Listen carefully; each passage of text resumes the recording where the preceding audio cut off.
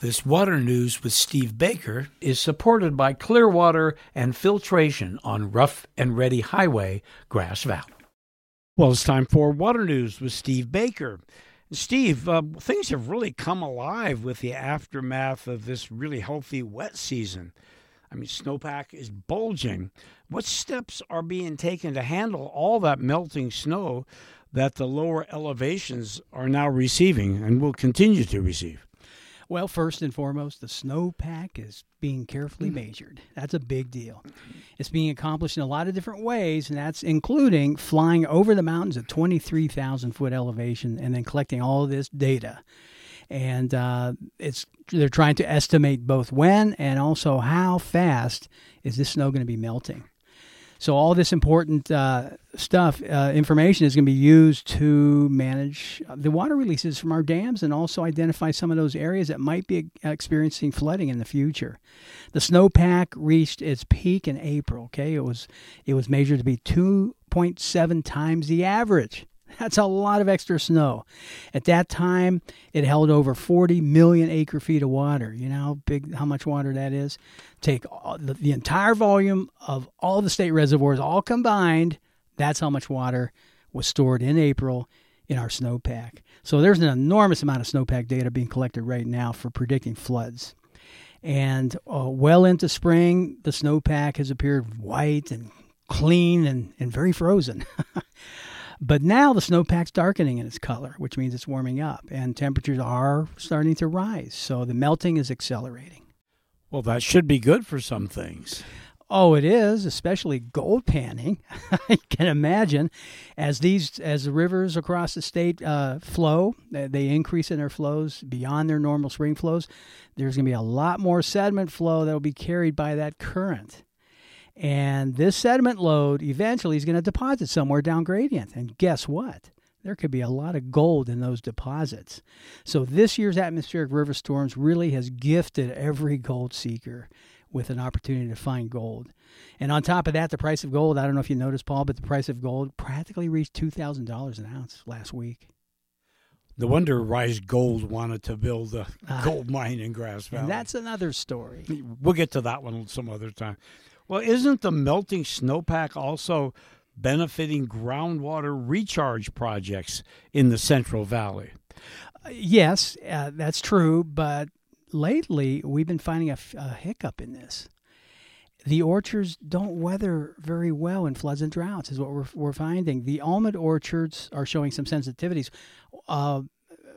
Case in point, one approach to recharging an aquifer, to refilling a groundwater aquifer, is to flood orchards in the spring, and that water percolates down into the ground.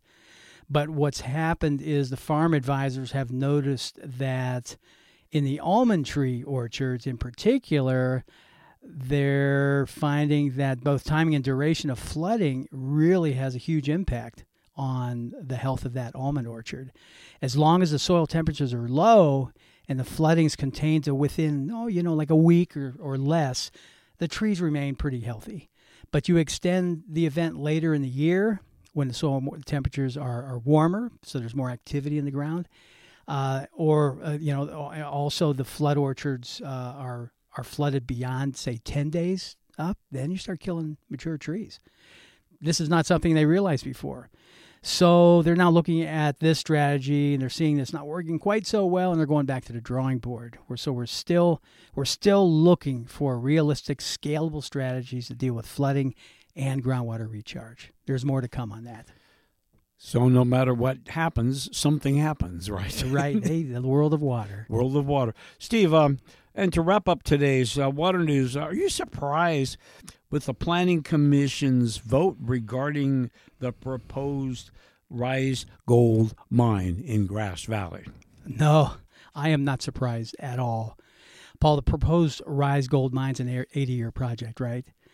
And to be successful, a gold mine such as the one that was proposed has to remove the water from beneath the domestic wells, so they are not working in flooded areas.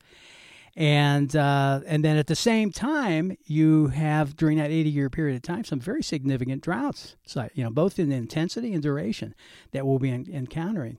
So think about it. When we in the next 80 years encounter significant drought and our wells are having problems, what's the backup plan?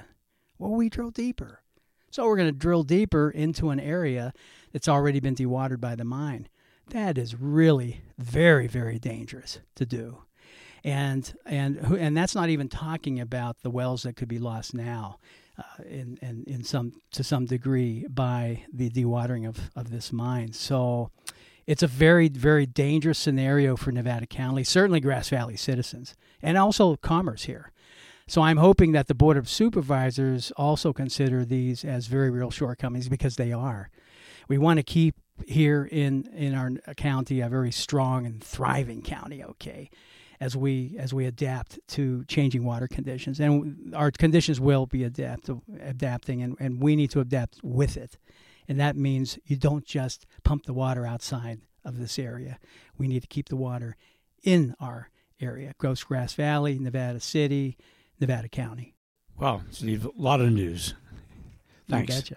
All right.